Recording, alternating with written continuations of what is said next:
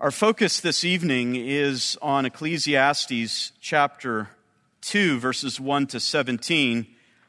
We've already gone through the first chapter in several sermons on this book and have seen Solomon's struggle with what amounts to be one of the biggest challenges, if not the biggest challenge in this life. How do we account for life in this world, a life that is in a world under the curse, a life that is brief and fleeting, a life in which we bear the consequences of sin in our lives?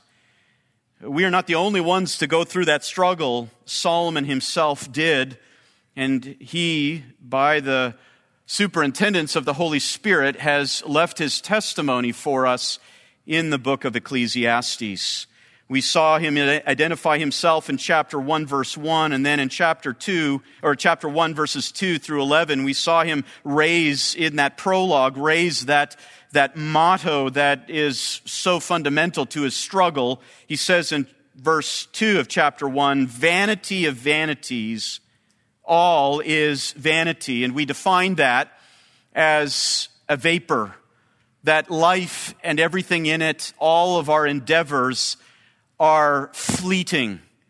It is like a vapor that disappears quickly into the air. How do we then find significance in this brief life in light of that reality?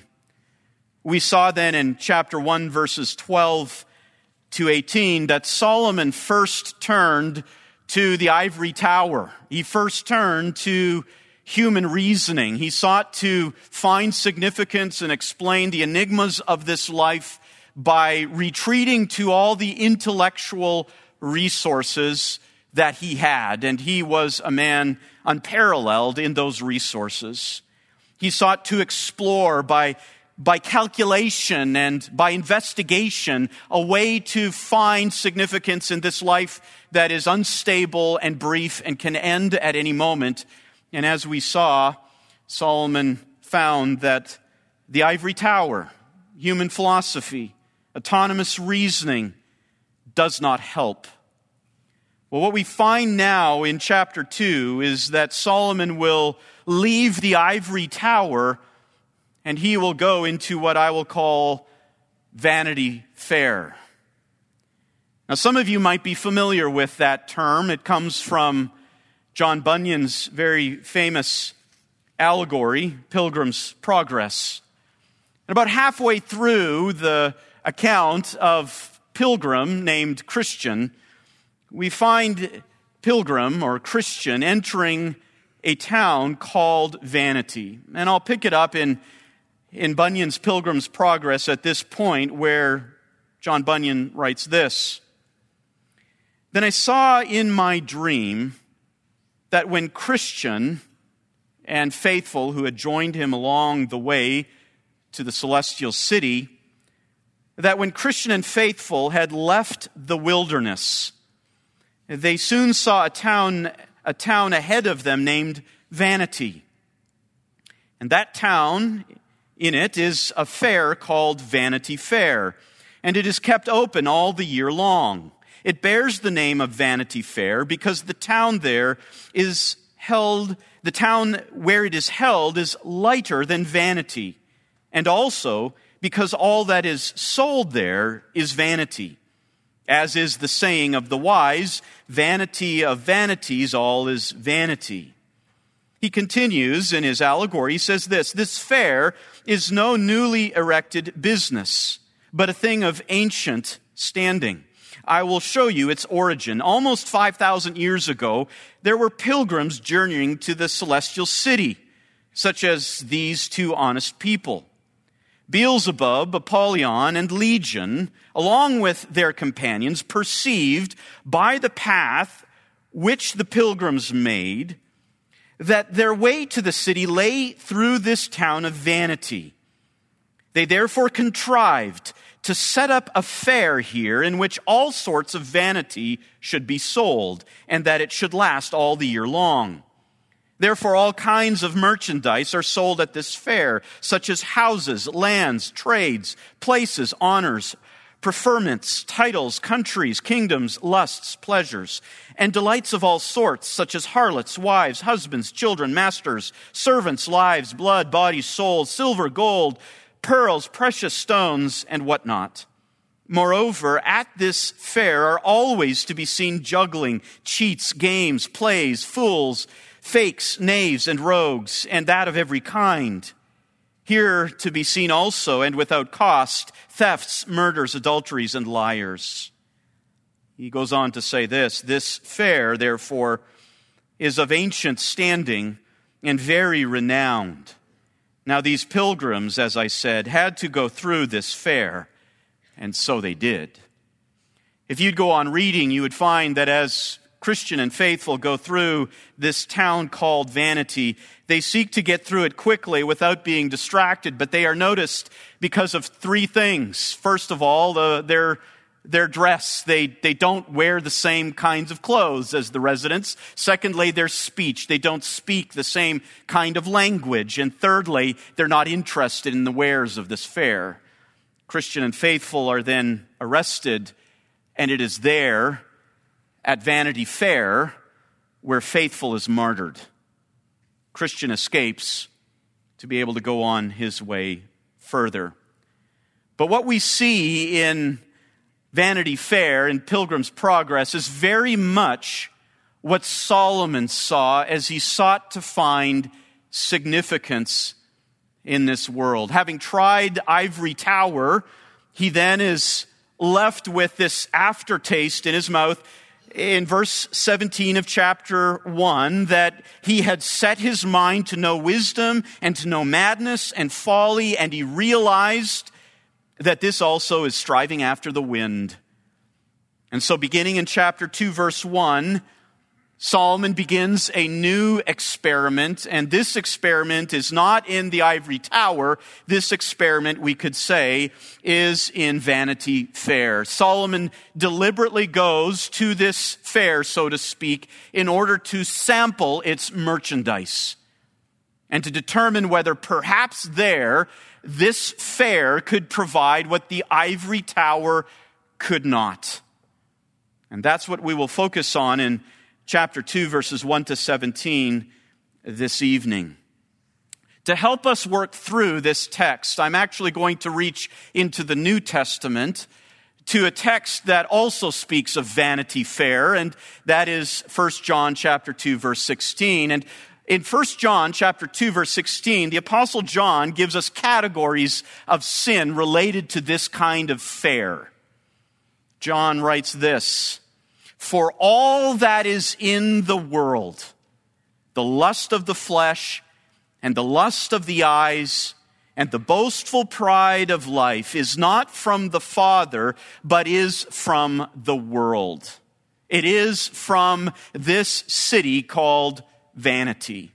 And so tonight, as we go through verses 1 to 17 of Ecclesiastes 2, we're going to organize our thoughts around the categories of sin that we find Solomon flirting with in Ecclesiastes 2.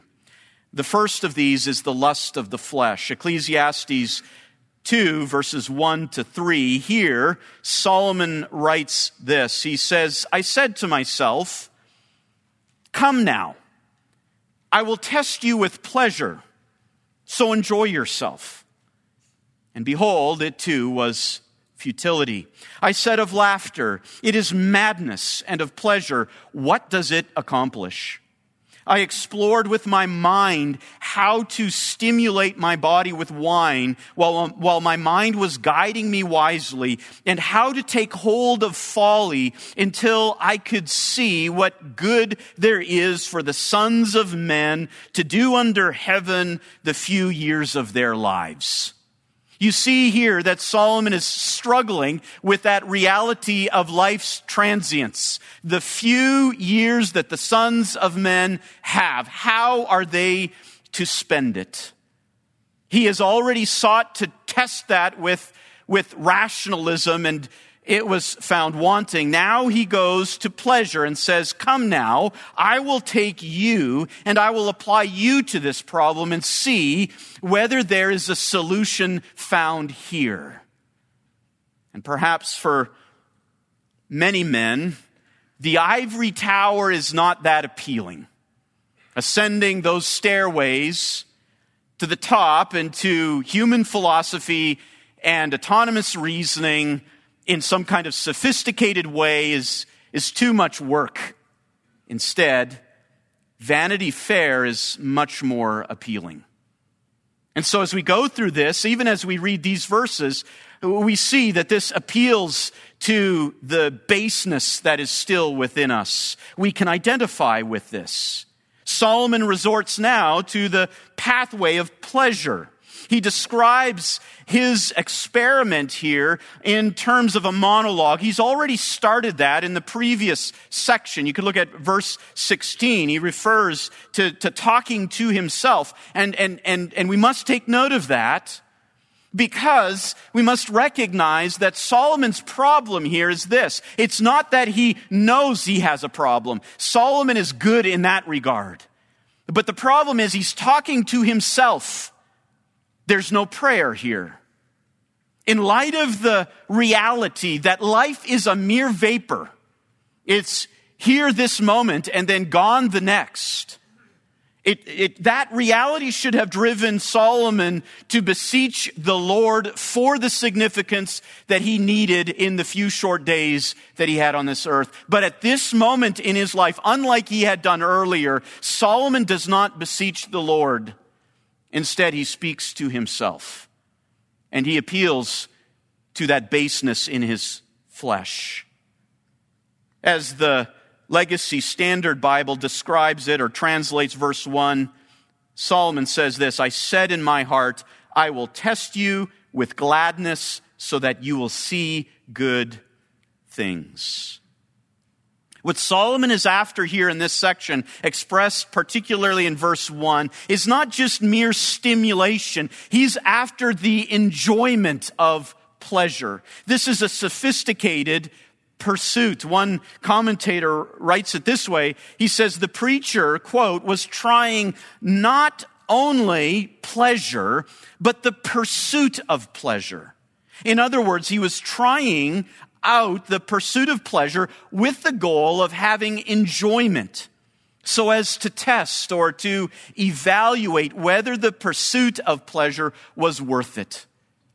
Solomon is after much more than a mere momentary experience. There's much more sophistication here. Solomon is thinking that perhaps the brevity of life means that in the few short years that we have, the enjoyment of pleasure, the reasoned, the balanced enjoyment of pleasure is going to give us that feeling of satisfaction.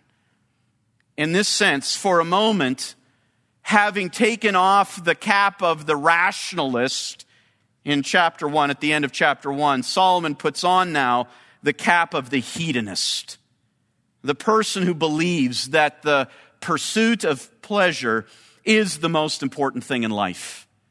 Solomon tests that. That philosophy is not just a recent one. It has been around since the beginning of sin itself. And we must recognize, too, that while we look at this and we say, well, no, that's not me, I'm more of the rationalist, or that's below me, we must realize in ourselves an identity with Solomon here that this idea of pursuing pleasure is so dominant in our lives. And what Solomon is doing for us is he is leaving for us his testimony of its emptiness.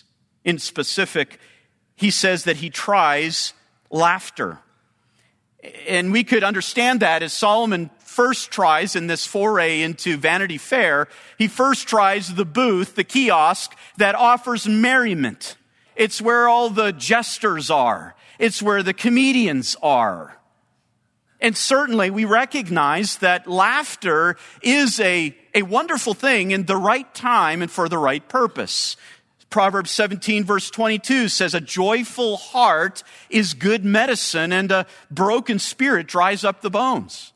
It is a good thing that we gather here, for example, on a Wednesday night, us guys, and we laugh together. That's a good thing. In fact, it's one of the most delightful experiences here during the break times is to hear all the laughter here. It shows us it's a place of joy, and so much of that is just an outworking of the joy of the Lord. But what Solomon is after here is not the joy of the Lord. Rather, he is after escape. He is using comedy for relief.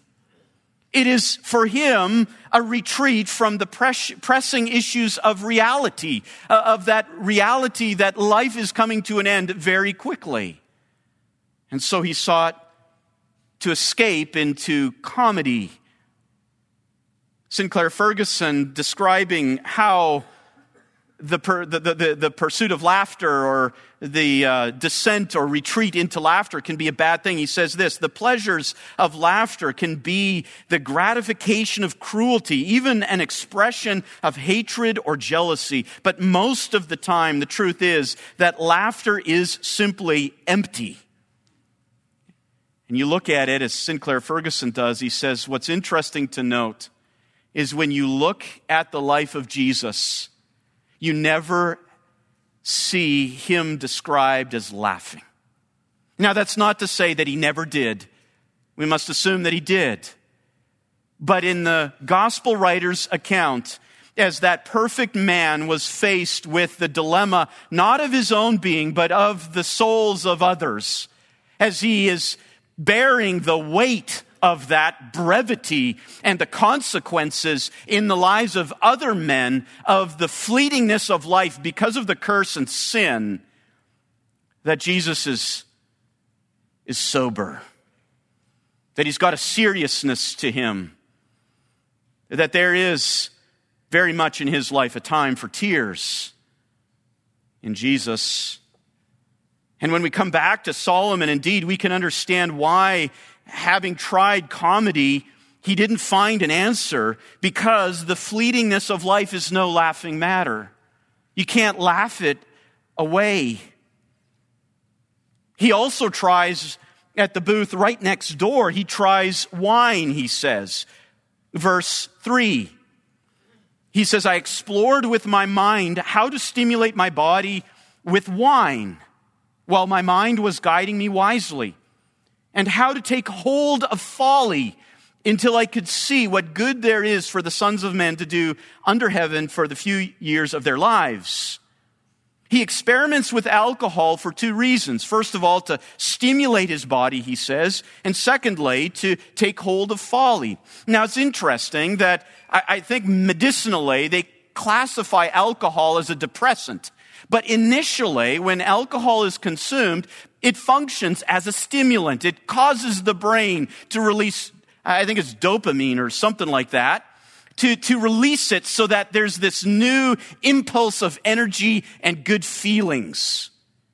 And Solomon said, I'm going to do that to stimulate my body so that I'll feel good.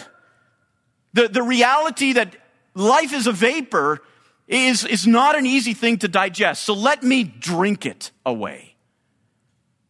He says, I do that to stimulate my body, to feel good, and secondly, to take hold of folly. As we're going to see, Solomon doesn't go into drunken stupors. He realizes that that kind of reckless abandonment is absolutely destructive and would have no role in possibly trying to find significance in this life. He recognizes that. But he wants to come as close to it as possible. While keeping his wits about him, he wants to imbibe the alcohol. In fact, he says this, he does it with his mind guiding him wisely. He wants to take in just as much as he can to feel good without crossing the line into drunkenness. It's as if instead of going to that trashy bar to get drunk and fall asleep on the floor, Solomon is going to those pricey wine tasting boutiques. And he's sipping the wine and trying to enjoy it as enough to such an extent and to consume just enough so he gets maximum pleasure without losing his mind. He keeps his wits about him, but seeks to press pleasure to the max. And this is all for him a form of escape. Again, Sinclair Ferguson, in commenting on this, writes this. He says, we call it pleasure seeking, but the truth is we should really call it escapism. It exists in a dozen guises, only one of which is alcoholic. The reality from which we take flight also exists in many forms. We flee from our own failure, from a marriage or relationship gone sour, from the past, from the future, from the present, from our inability to exercise self-control, or from 100 other dissatisfactions. The excitement of an affair at whatever level may seem to help us forget the failures in our marriage. Other disappointments may be compensated for by over-drinking, overeating, even overexposure to TV soaps. You can tell he wrote this a while ago. I don't know anybody who still watches TV shows, but say social media. Whatever we substitute for facing up to reality, we learn the hard way that flight is not the answer. It leaves us with the same gnawing emptiness with which we started. And some of you testify openly that this was your background. You can identify with this. This is that pig pen from which you came. Escapism, trying to drink away all the failures, trying to use different form of stimulants to give you the pleasure that your life right now isn't giving you. That was your past, and you've come out of that. The Lord has saved you. And then there's others of you who are in this right now. Maybe it's even known, maybe not. Maybe it's secretive. But you're doing the same kind of experiment as Solomon. You've made your way into Vanity Fair, and you're at the kiosks, and you're looking for the stimulant, and you're trying them. What will be my escape from the problems of my life, from the brevity of this life, from my inability to control my circumstances, from my failed relationships, etc., etc.? You're there.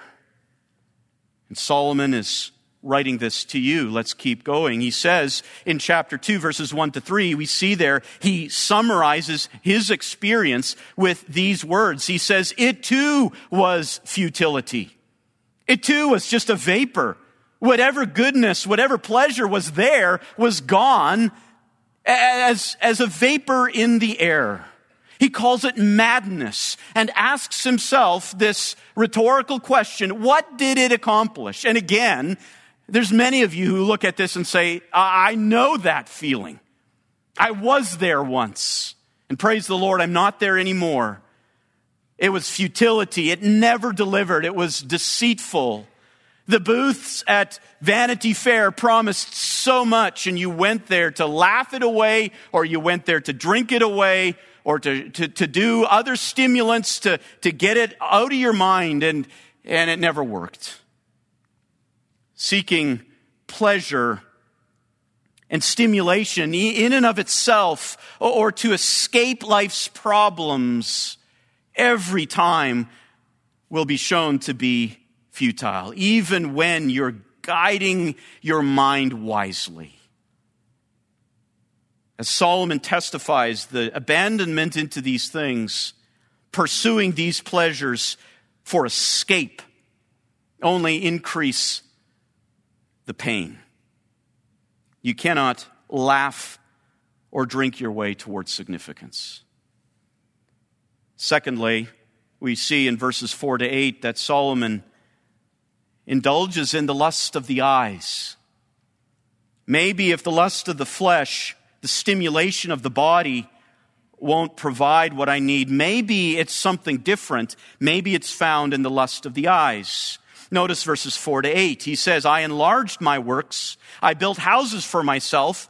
I planted vineyards for myself. I made gardens and parks for myself, and I planted in them all kinds of fruit trees. I made ponds of water for myself, from which to irrigate a forest of growing trees. I bought male and female slaves, and I had homeborn slaves. Also, I possessed flocks and herds larger than all who preceded me in Jerusalem. Also, I collected for myself silver and gold and the treasures of kings and provinces. I provided for myself male and female singers and the pleasures of men, many concubines. What Solomon describes here was the pursuit of every leader in that time, and remains to be the pursuit of pretty much every man. He built his fortress, his house. It took 13 years to build his own palace, twice as long as it took to build the temple. He built these vineyards and gardens. In fact, the language of these vineyards and gardens emphasizes again the idea of what the eyes could behold. And those vineyards and gardens, the language indicates that what Solomon is trying to do in the absence of significance is reconstruct the Garden of Eden for himself. He wants to build what sinful man was kicked out of. And notice something very important. You probably heard it as I read. There is a repeated phrase that is repeated over and over and over again. For myself, for myself, for myself, for myself, for myself, for myself. And again, we read this and we can testify that this appeals to our flesh, doesn't it? It appeals to our eyes. We long to see these kinds of things in our possession. We want the dominion. We want the possession. We want to build great things. We want to harness all that creativity for ourselves. We want to exercise the power. We want to climb up the corporate ladder. We want to become our own boss. We want to have lots of people work for us. We want the recognition, etc., etc. And if we go through Solomon's life, it jives completely with what we read in 1 Kings, for example, the first 11 chapters. Let me read just a few verses from that portion of Scripture. 1 Kings 7, beginning in verse 1. Now Solomon was building his own house 13 years, and he finished all his house. He built the house of the forest of Lebanon. Its length was 100 cubits. A cubit is about 1.5 feet. So it was about 150 feet for a house. And its width, 50 cubits, which is about 75 feet. And its height was 30 cubits, which is about 45 feet, on 4 rows of cedar pillars with cedar beams on the pillars. It was paneled with cedar above the side chambers, which were on the 45 pillars, 15 in each row. And it just goes on and on and on and describes Solomon's house. We read in 1 Kings chapter 10 the kind of wealth that he amassed. In 1 Kings 10, verses 14 to 20, we read this. Now the weight of gold which came in to Solomon in 1 year was 666 talents of gold. That is an incredible amount of gold. 1 talent is around 60 to 75 pounds. And so if my calculations are right, he was bringing in about 2 tons of gold every year. And you do the math on that, a talent of gold is worth, 75 pounds of gold is worth about $2 million. Times that by 666. He was bringing in the equivalent of billions of dollars of gold. Besides that, from the traders and the wares of the merchants and all the kings of the Arabs and the governors of the country, King Solomon made 200 large shields of beaten gold and using 600 shekels of gold on each large shield, so on and so forth. Later on in 1 Kings 10, we read that all of his drinking vessels were gold, and all of the vessels of the house of the forest of Lebanon were pure gold. None of it was silver. It was not considered valuable in the days of Solomon.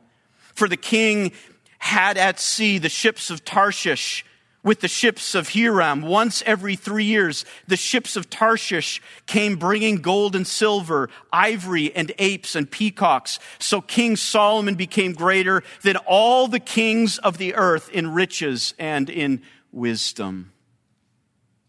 And then, of course, we go on to read in 1 Kings 11.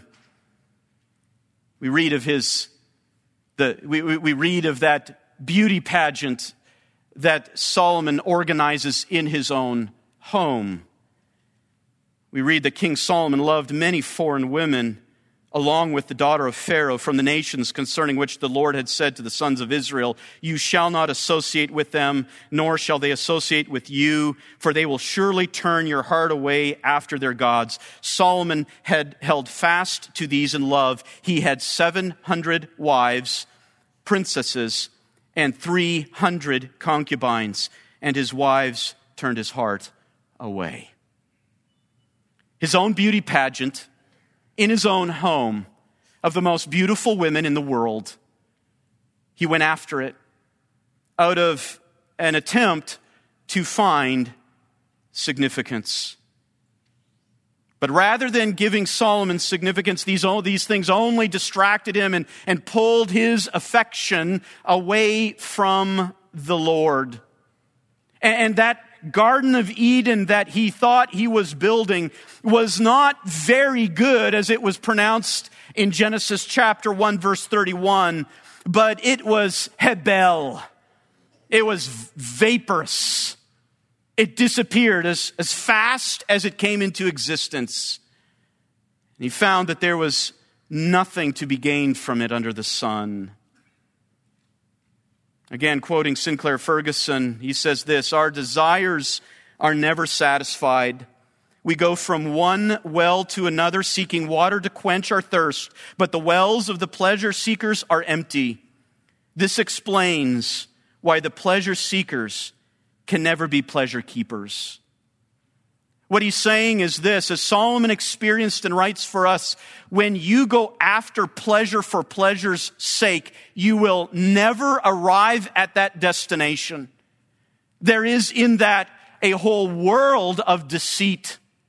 You think that if you just get that next pleasure, that next accomplishment, it'll make your life whole, that you're going to feel significant. You will have meaning and purpose. But when you pursue these things for pleasure's sake, it never delivers.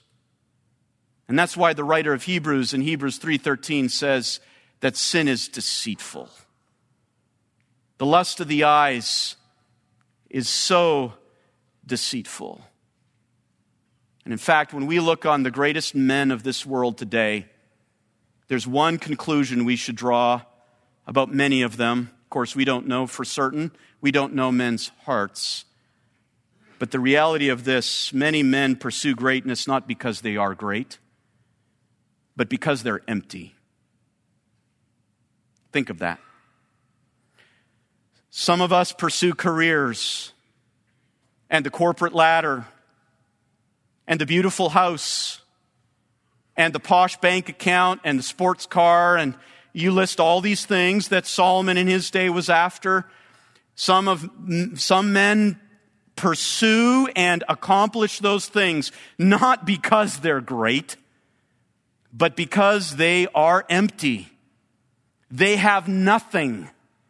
And this is the best that they can do with their empty, vaporous lives. And that's what Solomon experienced. But there's more.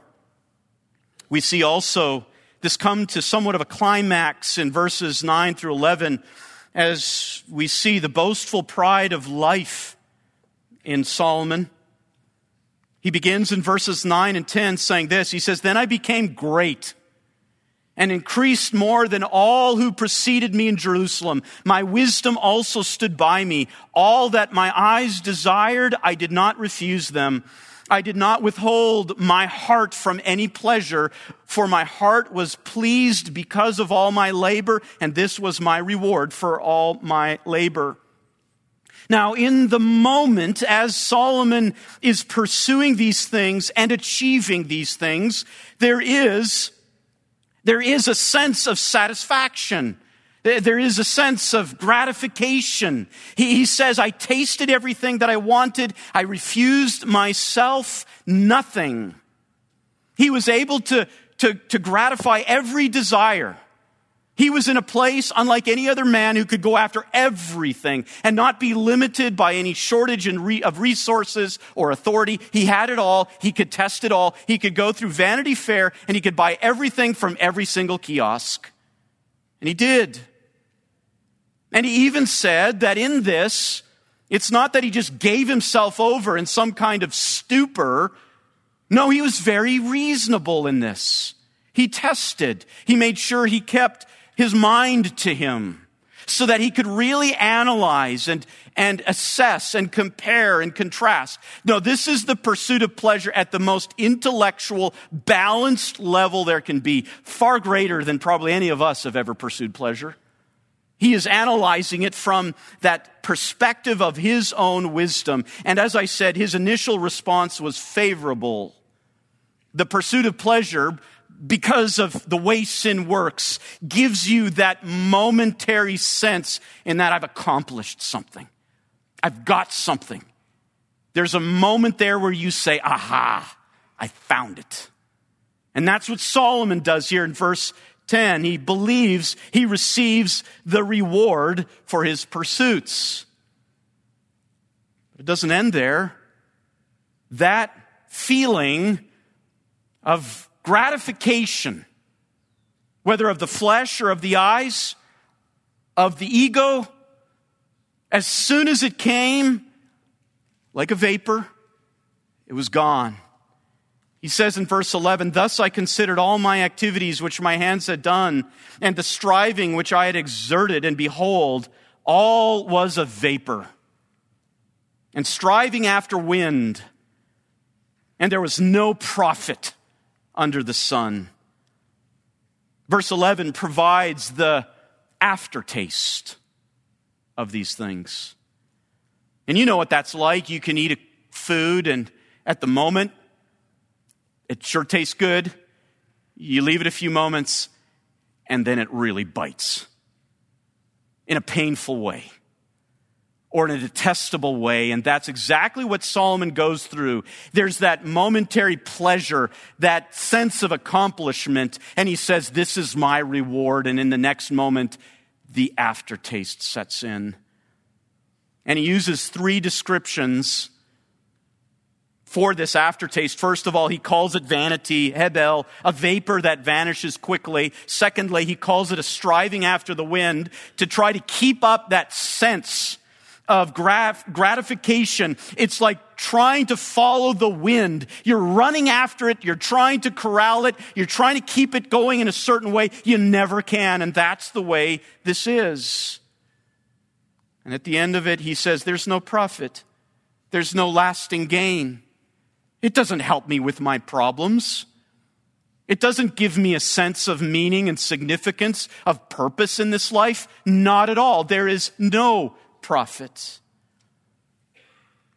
One writer summarized it this way: all the sumptuous banqueting, the magnificent edifices, the delightful vineyards, parks, pleasure grounds, the charming streams, the splendid retinue of servants, the numerous herds, the costly treasures, the enchanting music, the amorous delights, and the complete gratification of every desire, so minutely and forcibly described in verses 3 to 10, were utterly insufficient to quiet the mind craving after higher enjoyments and to secure lasting happiness. And thus the pursuit after pleasure, like wisdom, proved mere vanity and striving after the wind. The Scottish poet Robert Burns, this is for Dr. MacLeod. The Scottish poet Robert Burns summarized it quite well when he said this: but pleasures are like poppies spread. You seize the flower, its bloom is shed. Or like the snow falls in the river, a moment white, then melts forever. Or like the borealis race, the northern lights, that flit ere you can point their place. Or like the rainbow's lovely form, evanishing amid the storm. Solomon then comes in this last portion to express the emptiness of it all. And that's our fourth point here, the emptiness of it all, verses 12 to 17. And this is pretty straightforward as he summarizes his experience here. Having reached this dead end once again, Solomon takes a step back, goes back to wisdom, human autonomous wisdom again, and he says this, so I turn to consider wisdom, verse 12, madness and folly. For what will the man do who will come after the king except what has already been done? What Solomon is emphasizing here is that the experiment men has been exhausted. Understand this, what Solomon writes about here can't be changed. He's tried it all. He's taken that investigation and he's pushed it to the limits. And so he is saying that there is nothing more that anyone after me could do to reach a different verdict. And yet how many men will take Solomon's words, read them, and then go out tonight and say, but I'm going to improve. I'm going to succeed where Solomon did not. Solomon is saying under sworn oath, men, you never will. One writer says this, the moral is obvious. What was true in the life of the world's most privileged person is bound to be true in the lives of us all. This is a warning not to treat the acquisition of wealth and power as the most important goal in life. Now, Solomon continues to consider this. He does recognize once again there's a relative value for wisdom in the role of experiencing pleasure. He says in verses 13 and 14, he says, and I saw that wisdom excels folly as light excels darkness. The wise man's eyes are in his head, but the fool walks in darkness. He uses this analogy to show that even in this life, using human autonomous reasoning and wisdom, that it will go better for you. It will go better for you to use balance and judgment in the pursuit of pleasure. And the fool who just recklessly abandoned himself into this illicit indulgence is going to have a short life. It's going to end in destruction very quickly. Solomon recognizes the relative value of this wisdom for pursuing pleasure, but on the other hand, he recognizes that a prudent and sober approach will allow you to do what the fool cannot. You'll be able to live a little better, and your life will be a little better than falling into that drunken stupor. But once again, Solomon recognizes the limit even to this. There is something called the great equalizer. It is death. Notice what he says in verses 14 to 16. At the end of 14, he says this, and yet I know that one fate befalls them both. Then I said to myself, as is the fate of the fool, it will also befall me. Why then have I been extremely wise? So I said to myself, this too is vanity, for there is no lasting remembrance of the wise man as with the fool, inasmuch as in the coming days all will be forgotten, and how will the wise man and the fool alike die? Though they take different paths, both the fool and the wise man, subjecting themselves only to life under the sun and looking only to life under the sun, will meet at the same destiny. It's called the grave. They'll be buried right beside each other. Death is the great equalizer, and it also is the great liquidator. Whatever was accomplished by the wise man is going to be liquidated. And in fact, both fool and wise men, Solomon says, will be forgotten. Richard Belcher says of this, thus it is death that destroys the distinction between the wise and the fool and makes the advantage that wisdom has over folly to be a relative advantage. Wisdom fails to give the wise person any ultimate advantage over the fool because death wipes out the distinction between the two. And so you can see that at the end of this section, as Solomon is still in this chapter of his life, still within the city limits of vanity, he says in verse 17, "So I hated life. For the work which had been done under the sun was grievous to me, because everything is futility and striving after the wind." You can picture Solomon there in some alley in vanity, and he's looking at all this and saying, it's useless.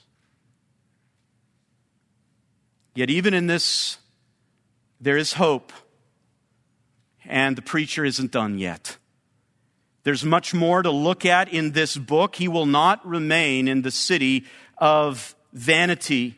And what is hopeful in these words is that you can feel his pain. And that's a good thing. He could still feel the pain. You can see that this was a man who had a conscience that was pricked.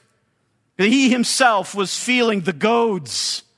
He was realizing, having tasted once of life above the sun, of having his focus there above the sun, as recognizing that the fear of the Lord is the beginning of all things.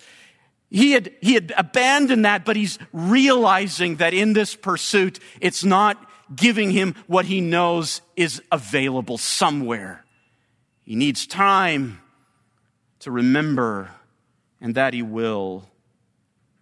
And maybe this is you as well. Pain is that gift that nobody wants, but your health of soul is dependent upon feeling the pain that comes from the futility of these pleasures. Now, if you're here and you don't feel any pain, that is a huge problem. But if you're here, you've been in Solomon's footsteps, and you're coming to the same conclusions that you hate life, that's a good thing. The kind of life that you've been pursuing deserves to be hated. And Solomon is going to get to the point where he will return to the Lord, and he will see that the only solution is found in the one who is above the sun. As we wrap up and consider then some applications to this, let's hear the preacher, his words, his goads to us. And in response to his testimony, consider these things. First of all, flight from reality into pleasure is not the answer. It never delivers on what it promises. And some of you may be on that edge right now, where due to the circumstances in your life and the failure of handling those circumstances and interpreting them correctly, according to the fear of the Lord, you are on the edge of a bad circumstance, and you're looking for some kind of solution. And you may be thinking even right now, maybe it's in the bottle, maybe it's in the drugs, maybe it's in that affair. I can escape. I can escape into some foreign woman's arms and find my significance there. And Solomon is saying to you, I've tried it. It doesn't work. Don't do it. Flight from reality into pleasure is not the answer. Second, you recognize you need something more in life to live for than the enjoyment of pleasure. That it never goes well when our priority is the pleasure. The pleasure must come as a consequence of something greater. And then even as Solomon will go on to say in different points of the book, when our lives are oriented correctly and our priority is in God and that faithful, fearful reverence of Him, then God does provide the pleasures. Solomon will not go on to say that our place is out in the desert on some pole, living our lives in deprivation. But pleasure can never be the pursuit. The pleasure must always be the result of the priority of seeking the transcendent one. And then, when that transcendent one is sought, He will provide the right kind of pleasures. Number 3, what you live for must provide significance, not in spite of life's fleetingness, but because of it. And in other words, as you seek significance, you must seek the kind of significance that is not just something to get you out of the problem. Instead, you must seek for the significance that comes in light of the fact that this life and everything under the sun is futile. It's a vapor. And that's what you must pursue in life. And of course, we who are the beneficiaries of this whole Scriptures, we see, even as we sung earlier this evening, that we have come to see, to realize the one who provides us with just that significance. It is Christ Jesus. There is a hymn by Francis Bevan that is called, "O Christ, in Thee my soul hath found," and we'll close with this. The verses provide such a wonderful summary of even what we have sought this evening. The hymn goes like this in one of the stanzas: I tried the broken cisterns, but how the waters failed. Even as I stooped to drink, they fled and mocked me as I wailed. Now none but Christ can satisfy. None other name for me. There's love and life and lasting joy, Christ Jesus, found in thee. And I want to say this, men. Don't leave tonight if this hymn does not express the cry and song of your soul. If you have not come to find your satisfaction from Christ and your significance from Him, you're going to walk out the door perhaps and you're just going to go back to the same routine. That's not the solution. Come to Christ. Find somebody here tonight, even come up to the front during the discussion time or after the discussion time. Find one of us who are here who can talk, and we'll talk you through this. Don't keep trying what Solomon pronounced as futile. Let's pray.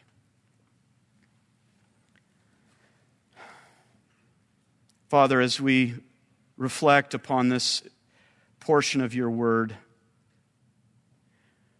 we're brought back to the prayer of the hymn writer who said, "Fade, fade each earthly joy. Jesus is mine. Stronger than fleeting hopes, Jesus is mine. Dark is the wilderness. Earth has no resting place. Jesus alone can bless. Jesus is mine." For those who are in Christ, this prayer is so wonderful to us. We identify with these precious words. We pray for those who have not yet come to recognize the offer of the gospel, who are still trying to find this in the world. May you convict them and continue to make their lives miserable to feel the pain, because in that there's hope. Hope of a repentance and a turn to the transcendent one. We pray these things in Jesus' name. Amen.